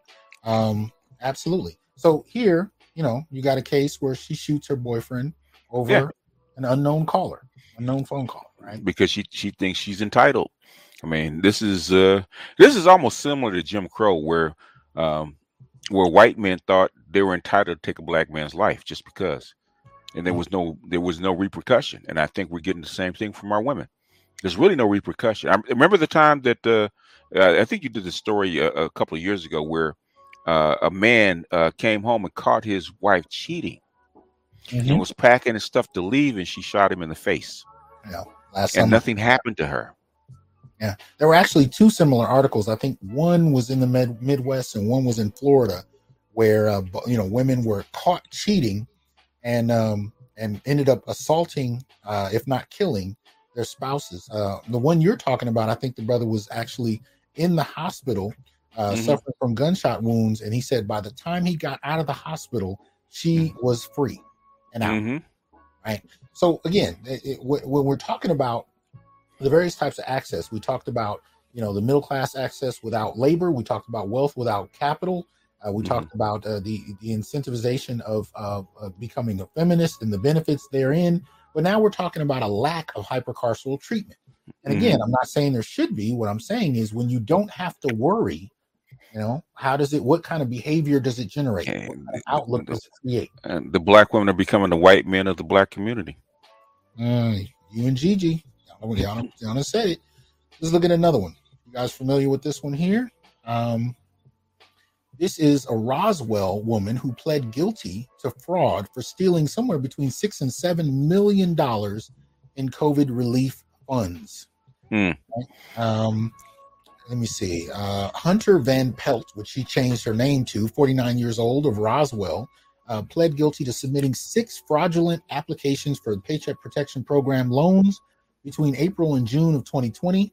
Acting U.S. Attorney for the Northern District of Georgia, Kurt Erskine, said Van Pelt used false financial records from multiple companies to secure more than $6 million in PPP loans. Wow. Federal agents were able to seize about $2 million of the money Van Pelt received from the fraudulent loans. All right. Now, one of the things I noticed last year when some of the brothers were responding to my accusation that, these programs ignored Black male entrepreneurs to a great degree. Mm-hmm. One thing brothers were saying is some of them even had to find Black women as the face of their companies just to be able to participate and get some of these loans. Right? But here we go. Now, right, this is the kind of thing we're looking at. $6 to $7 million. Right. So I'm just looking at different types. Now, here you go. This is an interesting one. All right. You can find this one on complex.com. This is a woman accused of molesting former student in her car. Right. Florida teacher was arrested Monday. I hate these little pop-ups. All right. Florida teacher was arrested Monday for alleging engaging in a sexual relationship with her former 14-year-old student earlier this year. Brittany Lopez Murray, 31 years old, a drama teacher at Hialeah Middle School in Miami, is accused of having sex with a student who is now in high school on several occasions while parked outside a mall, a pharmacy, and other locations. The two also allegedly exchanged explicit text messages and photos, which were discovered by his sister this past weekend and shown to their father. Wow. While looking through his son's phone, the victim's father saw photos of Lopez Murray's exposed breasts and vagina. In addition to conversations detailing their sexual encounters, Lopez Murray is facing a number of charges, including molestation, lewd and lascivious battery, engaging in a sexual act with a child, promoting sexual performance by a child, and unlawful use of a communications device. There you go. And mind you, in 2017, she was Rookie Teacher of the Year at the middle school. Because I'm sure the students loved her. Right? Mm-hmm. This is what we're talking about. So you guys let me know what middle school teacher you've seen, what Black male teacher at that is, Teacher of the Year, having sex with 14-year-old girls, and somehow still free, huh? Still free. It's okay. But again, when you do find these men, again, how are they seen? Are they seen as individual cases, or are they seen as a reflection on all Black men? Do we find ourselves as individuals being looked at differently when a brother is arrested for committing such a crime, or even just accused of it? Do other Black men that have nothing to do with it, are they noticing being treated differently? Or is it simply everybody just receives this as an individual? See, this woman here, Lopez Murphy, I don't know what she is, racially. Right? I don't know what her ethnic background is, but she's in Miami, so I don't know. Yeah, Cuban looks like. So if she's Cuban, do all young Cuban teachers come into question because she did this? No. Yeah, I don't really think so. Hold on. All right. Let's go to this one here. Oh Lord, have mercy. Let's do it. Let me see. Is this let me make sure. I found so many of these. Shout out 77. Appreciate that. Let's see. This was, you can find this on local12.com. Mother allegedly punched daughter in the head, choked her at North College Hill home. Right? Cincinnati, mother is accused of choking and beating her daughter. Sierra Thomas allegedly punched her daughter in the head and choked her at their home. The choking caused pronounced red marks on the daughter's neck and around her face and eyes. Now, this was, I think I've had this several times as a kid. So, court documents say the daughter is unable to use. It says court documents say the daughter is unable to utilize her left arm as a result of several surgeries and a stroke. Wow. Right. So this is a whole nother level of it, right? And at the end of the day, this becomes the kind of thing that when now I can't remember what's the name of the football player who spanked his child with a belt. Oh, good Lord. I was Uh, asking. Well, I'm asking the comment section in okay. general, but Okay. again, Yeah. He just disciplining spanked him and got, yeah, he got arrested for child yeah, abuse. got arrested for child abuse, right? So again, black men become the face of abuse, be it to women or children for that matter. Yeah. Adrian Peterson. Yeah. Adrian Peterson, thank you. Yeah. Now, let me see. I think I'll do. Yeah, I'll skip this one. And let me see. Shout out to Keith and Blade Runner and Xavier for putting the name up there. Right? And again, I'm just popping through these. I'm not going to these to. I'm not spending a lot of time on them. Here's another one. Fox17.com. Right. Tennessee woman breaks in, attacks ex-boyfriend, new girlfriend while they sleep. Right. Memphis, Tennessee. Tennessee police said a woman was arrested this week after breaking into her ex-boyfriend's house and attacking him and his new girlfriend with a knife while they Wow. slept. Wow. India Foster, 21 years old, is charged with 2 counts of aggravated assault and aggravated burglary. Police say back on July 30th, Foster broke into the boyfriend's home by forcing open a window and cutting a screen. The ex-boyfriend told police he woke up to find Foster in his bedroom with the knife. He told police he and his girlfriend were cut multiple times. Wow. She was released from jail on a $5,000 bond. $5,000 for attempted murder. That's under charge. And you break in somebody's house with a knife and attack them, and they give you assault. Come on.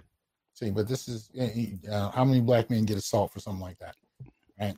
Now, again, my overall point here is there's definitely a bifurcated kind of treatment in regard to behavior. This does not, reflect on all black women to the degree that they're not able to advance in terms of what the system provides, but it definitely serves as a point of contention.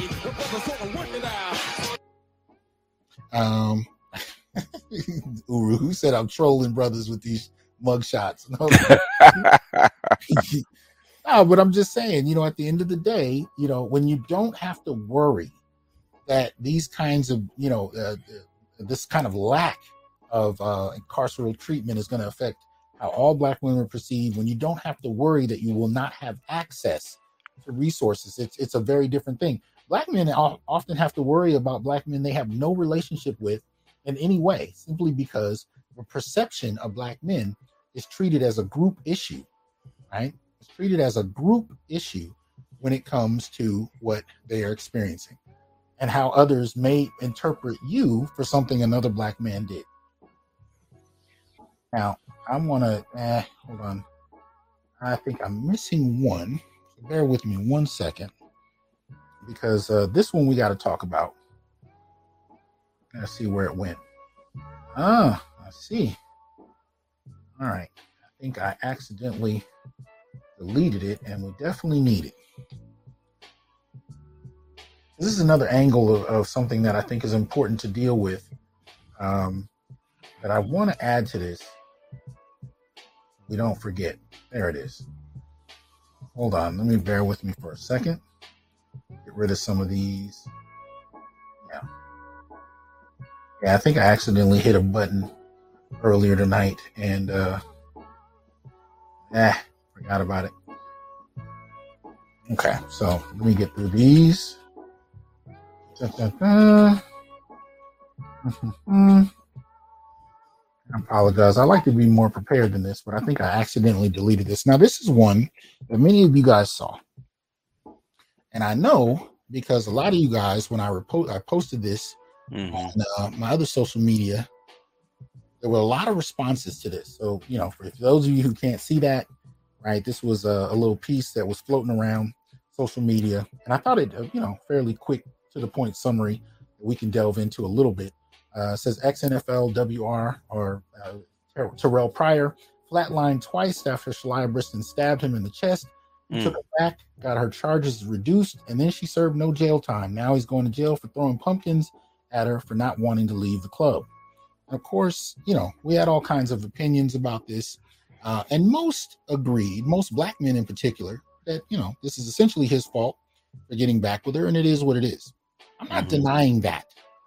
I'm not denying that. I'm not trying to excuse him. I'm not trying to make him out a victim. What I'm trying to say, he flatlined, right? What I'm trying to say is that we have to take what we've learned and actually apply it. We talked before on this show about the breeding of black men to prioritize overly so black women in relationships, the role they play in your life. We talked about, this kind of appreciate that. Appreciate the support, Javon. Thank you. Said he dropped the link in the comment section for the Institute. Thank you. Yeah.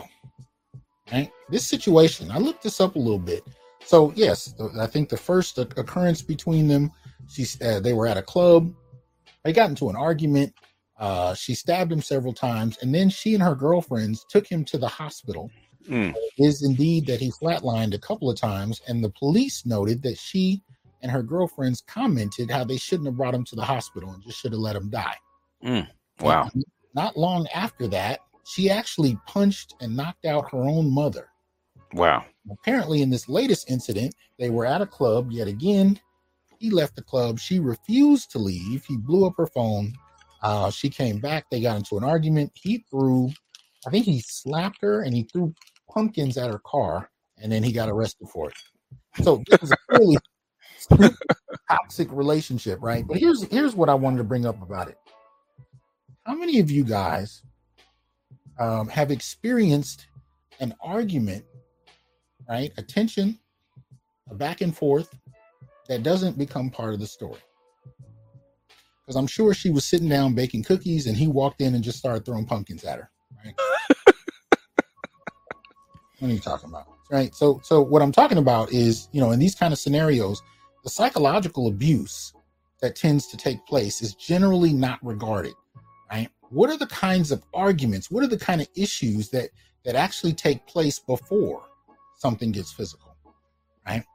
And my point in bringing this up is we have to actually begin to look at all of those dynamics. And this is the thing, we talk about them all the time online.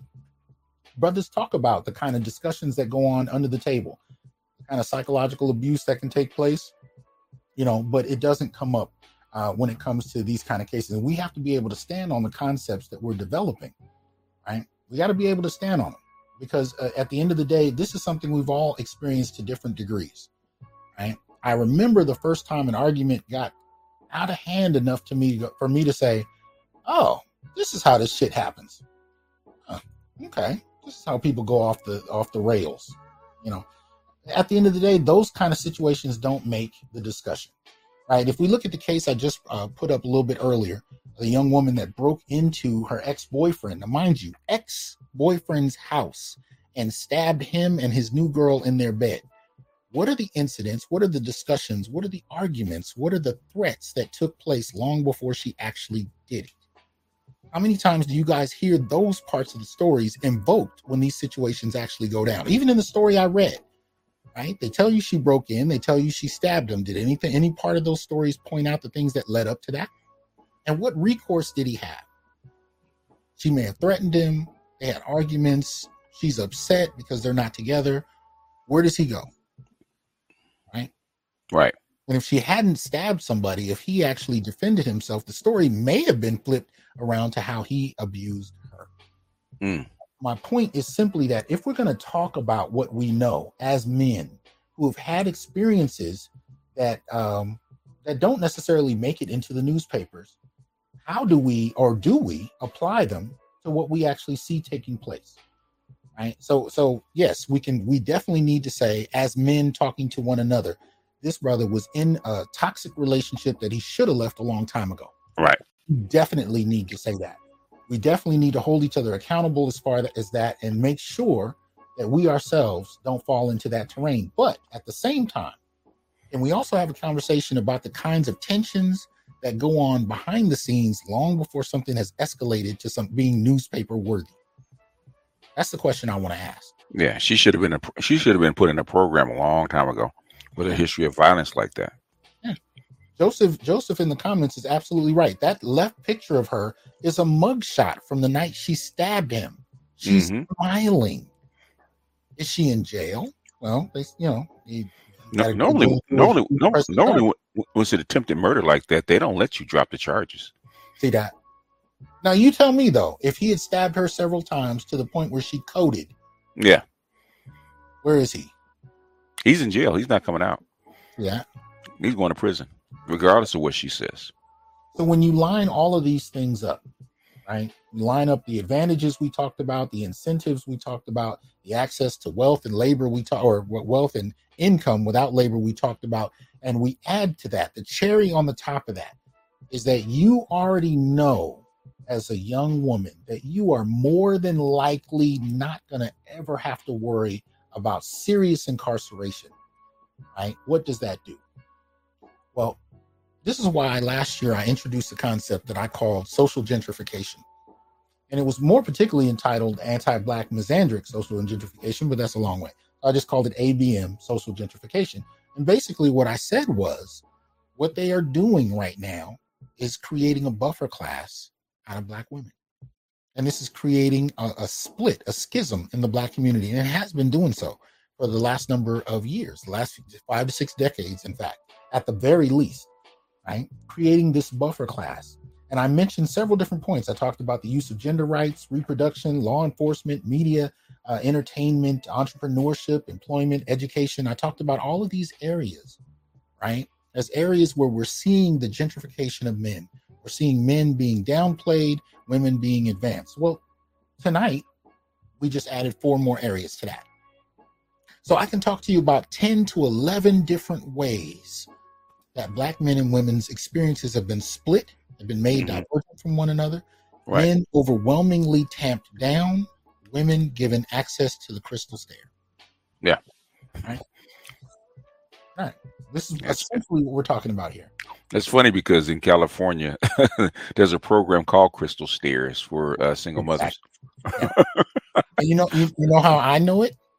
Because after my wife died, when I was trying to get my son into daycares, I was, of course, charged full rate. I didn't even know it was otherwise until I listened and heard a couple of the mothers talking to each other, giving each other information about how to avoid certain types of bills and whatnot. And one of the things they talked about was crystal stairs. And the thing was, this was kind of a network of mothers. Any single father that has had a child in elementary school or, dealt with daycares or child care, you're familiar with this kind of sorority of mothers that engage one another. They're throwing birthday parties for each other. They're sharing information. When you are a single father, you will start out at a position of not being welcome. Right. Not being welcome. Maybe if you're charming enough, you might be able to figure out how to get in some kind of capacity.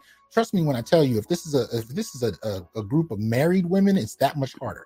They will avoid you, so as to not, put forth the idea that. Appreciate that, Jay. The right hand of white supremacy. Can't argue with that. I'm saying, you find yourself on the outside of this sorority. And one of the things I remember them talking about was crystal stair. I'd never heard of it before, but it wasn't something anybody felt necessary to share because I was a male. I was a father. You know what I mean? So in that respect, yeah.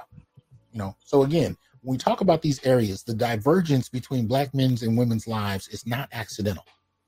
It's not trivial. It's not arbitrary. It's actually very well intentioned. And it comes with material access and resources. And as much as we'd like to dismiss them and just, be family together, it doesn't work like that. People prioritize eating over familyhood in many instances. They do. Or advancement, I should say, right? But I did promise you guys a number of solutions that I wanted to highlight. And knowing BGS, he might be, sorry about that, he might be able to add to this, but there are at least 4 that I want to put on the table, right? Solution to the planned underdevelopment of Black men. And these are beginning points. These are not exhaustive, right? The first of which, take a mentor and a Black male mentee. Learn and teach.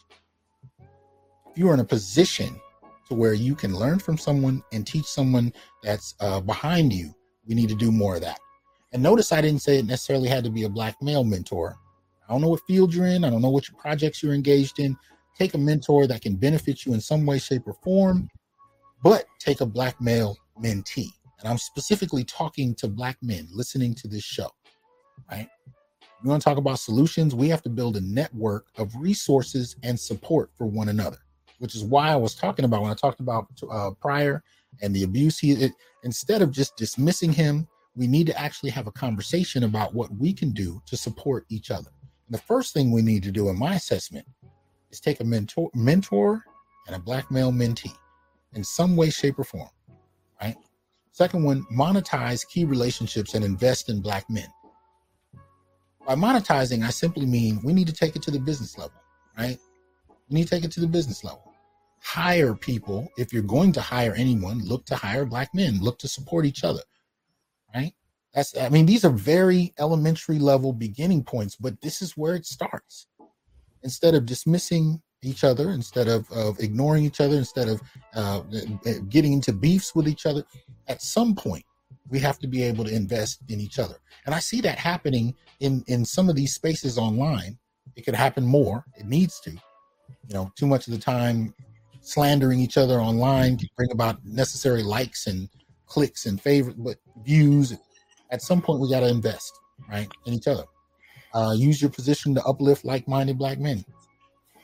Notice how if you have, whether you're talking about whites or whether you're talking about Black women, if they're looking to hire someone, do you notice who they tend to hire most? Each other. Notice that? Mm-hmm. Is that just my imagination? Mm-hmm. No, that's the way things are done. We're just talking about the East Indians coming in, right, and into the IT field. They hire each other. Right. Absolutely. Mm-hmm. Black men do that. No. We need to do more of that, right? Mm-hmm. You got also be in the position to hire, because a lot of times we have what Black female gatekeepers. Oh, but that's another show. but it's part of that. It's part of that buffer class, right? Mm-hmm. Part of the reason that you have a buffer class is to keep people away, keep people out, right? So, monetize key relationships, invest in Black men, use your position to uplift like-minded Black men, and last of which that I have up here, share opportunities with each other before anyone else. And why do I say that? Because when I happen to walk into spaces, and it can be on Facebook, it could be, hell, I've had it happen where I've walked in conversations happening in the hallway, especially between Black women. They have no hesitation to share resources with one another. Mm-hmm. I think that's actually a useful tool. I mean, it used to be when we had an idea that there was a Black community, you shared it with other Black folk. But what I've been seeing in this last 10 to 15 years is a primary focus on Black women and Black women. That's it. It's primarily them. And at the end of the day, this is definitely something Black men need to do more of for one another. Right? We need to actually advance each other. We need to actually let each other know about opportunities. I don't care if they're fellowships. I don't care if they're programs. I don't care if they're job positions.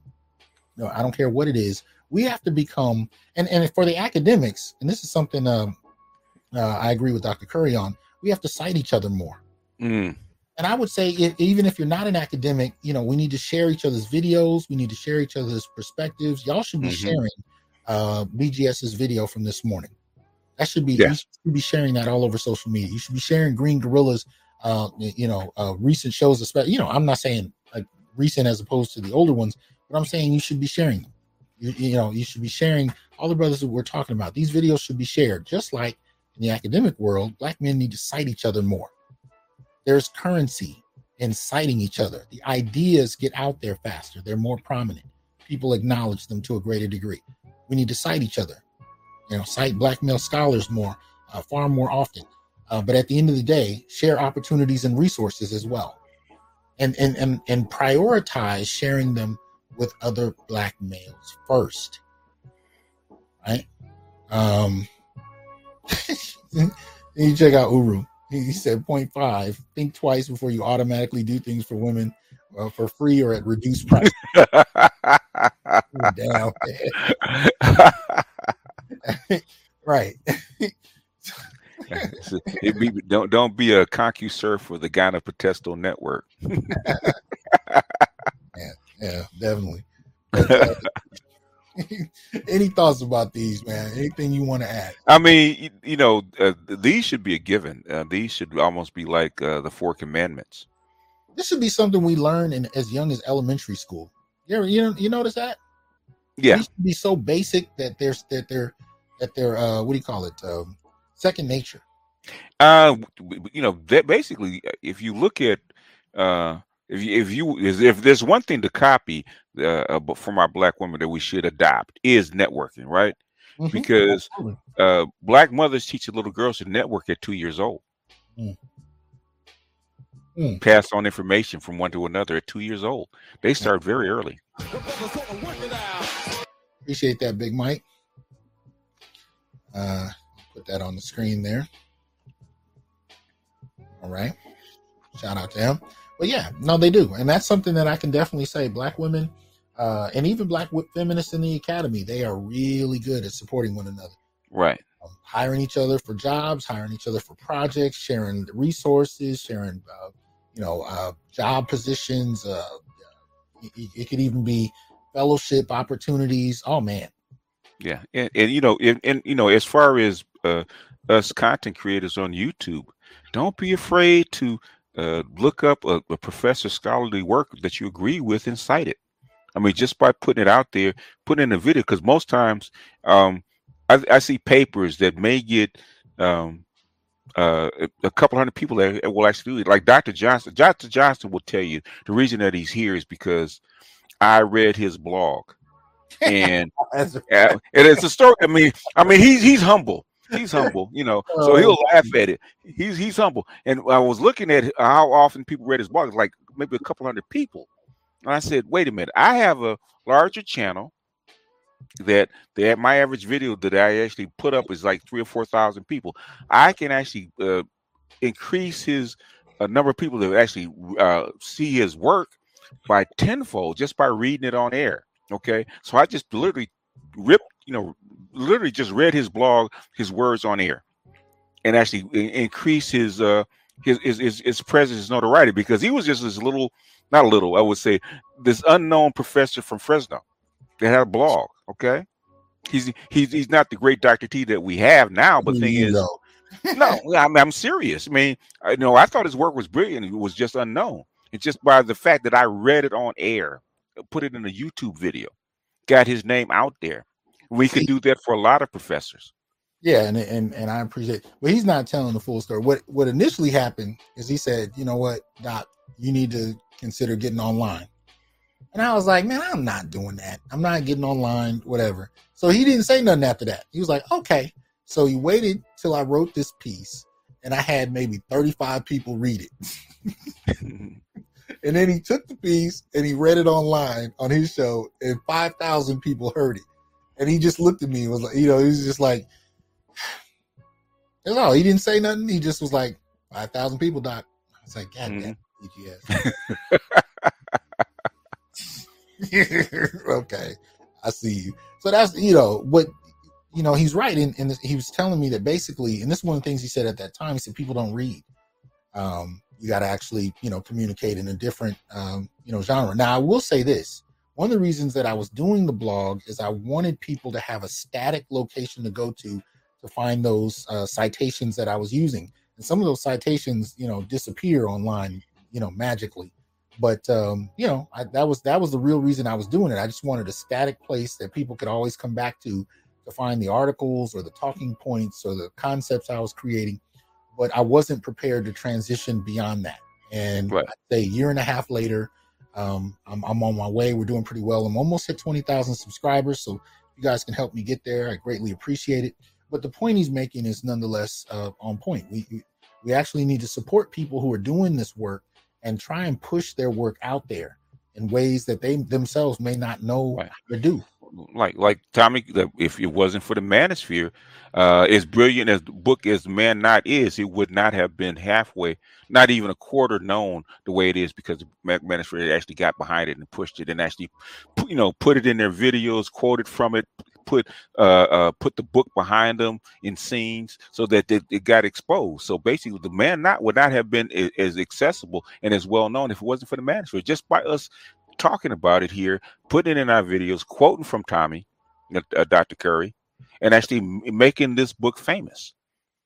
Well, I can't really say other than to say I noticed it's definitely well deserved. You know what I mean? The book definitely stands on its own, but to have support from communities online like this is unprecedented, and it definitely has an impact. So whether you're supporting people's videos, whether you're supporting their books with their projects, the point is support. Mm-hmm. Right? That's the main point: support. And this is one of the things we need to do is in as many different venues as possible. And I include the political. You guys already know that we have the Black Male Political Agenda on my blog. I bring that up very intentionally because at the end of the day, we not only need to develop these elementary practices of supporting one another, we need to apply that politically and move to a point where we choose who to vote for based on whether those policies serve the interests of Black men. And that's a conversation we need to have amongst ourselves about what those are. We haven't learned that. When many of us were coming up, and I'm Gen Z, you guys know, we were told, Gen X, excuse me, I'm Gen X. We were told vote and vote left. That was it. Vote Democrat. That's it. That's what we were told. And when we did have policies that were supposed to be, Black issues that went through the Black caucus and whatnot, very rarely did anyone actually question whether these issues were relevant to Black men. We weren't taught how to do that. Many of us don't know how to do that now. And at the end of the day, that is a politic we have to develop. So the Black Male Political Agenda is a starting point for that, so that we can actually start to generate a whole different conversation about what Black men need politically that goes beyond just generic Black politics that may or may not even apply to Black men. And I'm putting the link in the comment section so you guys can go there, check it out if you haven't seen it before, and definitely, yet again, share it. Because I didn't write it. It came from you guys. I just posted it. All of those policies on there are not a product of me just saying this is what should happen. They each came from Black men offering suggestions about what kind of policies would improve the quality of Black male life. And you guys just heard all night. You heard me go through all the areas where we are not only not able to be prioritized, but we are underdeveloped purposely, right? So we have to advance ourselves, and this is a political list to get that conversation started. So, there we go. Let me see. Okay. All right. So some of the brothers are saying how much they learned about us through BGS, through Green Gorilla. Very true. And that's one of the reasons I like to have the brother on here, because he also needs to be, see, my thing with BGS is he's actually produced a lot that people have used and don't credit him for. And that's one of the reasons, instead of me just talking about the video he made, I asked him if he'd come up. Appreciate that, Fear to None. I want to. Queen Khalila, how you doing, lady? Hope all is well. She said, on behalf of the Bailey family, 4 Black males, thank you for your voices. Thank you, sweetheart. But that's one of the reasons I like to have BGS up here. It's because instead of just using his ideas, credit the brother. Acknowledge it. This is where the idea came from. If you're talking about the gynocracy, you need to shout out BGS, right? And among other things, and that's something I would apply to a lot of the content creators on here. If you know who produced the concepts that you're using, especially out of this space, credit them, right? BGS has seen his concepts used by content creators with thousands, maybe hundreds of thousands of subscribers, and they don't even acknowledge where the concept comes from. And then later on, he ends up having people, coming back to him, introducing concepts as if he's never heard of them, but he's the one that created them. Happens all the time. Yeah. So, acknowledge the people and give them the credit that's due when they create concepts that have an impact on your life. And that doesn't even require any money. That just means when you say a concept, cite who you got it from. Mm-hmm. Cite who you got it from. Most particularly if it's the brothers in this space, they could use the attention, they could use the resources, and their concepts could definitely use being acknowledged in the right context. Okay. Yeah, Jay, there are plenty of you say YouTube shorts. Yeah. YouTube shorts. Yeah, we're just talking about, Doctor, we're just talking about YouTube shorts as far as his content. Yeah. As teasers. That's a whole nother thing I got to learn about. Anyway, any closing thoughts, brother, before we check out of here? Basically, this is a good show. Those that you see on the screen should be almost like 10 commandments of the Black manosphere. If you do nothing else, okay, because it doesn't always have to happen like we're in a hangout or even online. I always tell brothers, get each other's emails. There's a brother that there was a student in I think it was a cybersecurity. I actually gave him some advice. I actually turned him on to a couple of people that could actually further his career. So that's what it's about. Even if you can't do it yourself, you might know somebody that can. And the thing is to connect to people. I do that all the time where, I might not know it. Might not be the expert, but I know experts.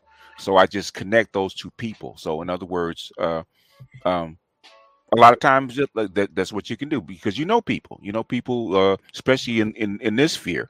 We trade emails. We talk to each other all the time.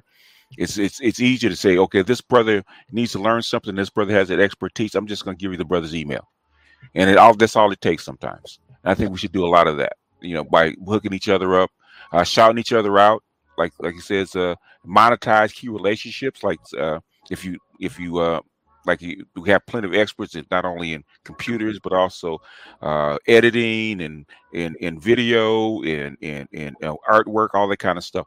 Like a lot of my new artwork I've gotten from subs. Okay, I've gotten from subs just donating artwork to me, but they get recognition and I get a free icon. So I mean, there's a lot of ways you can actually do things. Absolutely. All right. So I appreciate y'all coming out. Shout out to BGS for coming up on here tonight. He's got a million things to do, so I appreciate it. And let's get Dr. 20K. He's like 200 short, and we got almost 400 people watching or listening. If you haven't subscribed, please subscribe. Let's get Dr. 20K. Much appreciated. All right, y'all. Y'all will see me on the other side. I hope you guys have a good night. Let me take BGS down for a moment. All right. So you guys have a good one. I appreciate your support. Please use these concepts. Talk about it. I want to hear your responses in the comment section. Other than that, peace. I am here to tell you, brothers, we are not criminals by birth, perennial rapists, incapable intellects, man-children, sperm donors, child support well springs, success objects, walking phalluses, ATM machines, lottery tickets, unintelligent henchmen, valueless assassins, pro bono mercenaries, unpaid bodyguards, interchangeable stepfathers, child discipline proxies, unpaid repairmen, workhorses, emotional tampons, or any other socially accepted dehumanizing stereotype. We are thinkers, inventors, innovators, leaders, fathers, and men. Embrace your humanity, know your worth, and extend your time, attention, and resources only to those who genuinely respect you. And remember, your worth is not defined by meeting other people's narcissistic and selfish and unrealistic needs. You define your worth. Peace.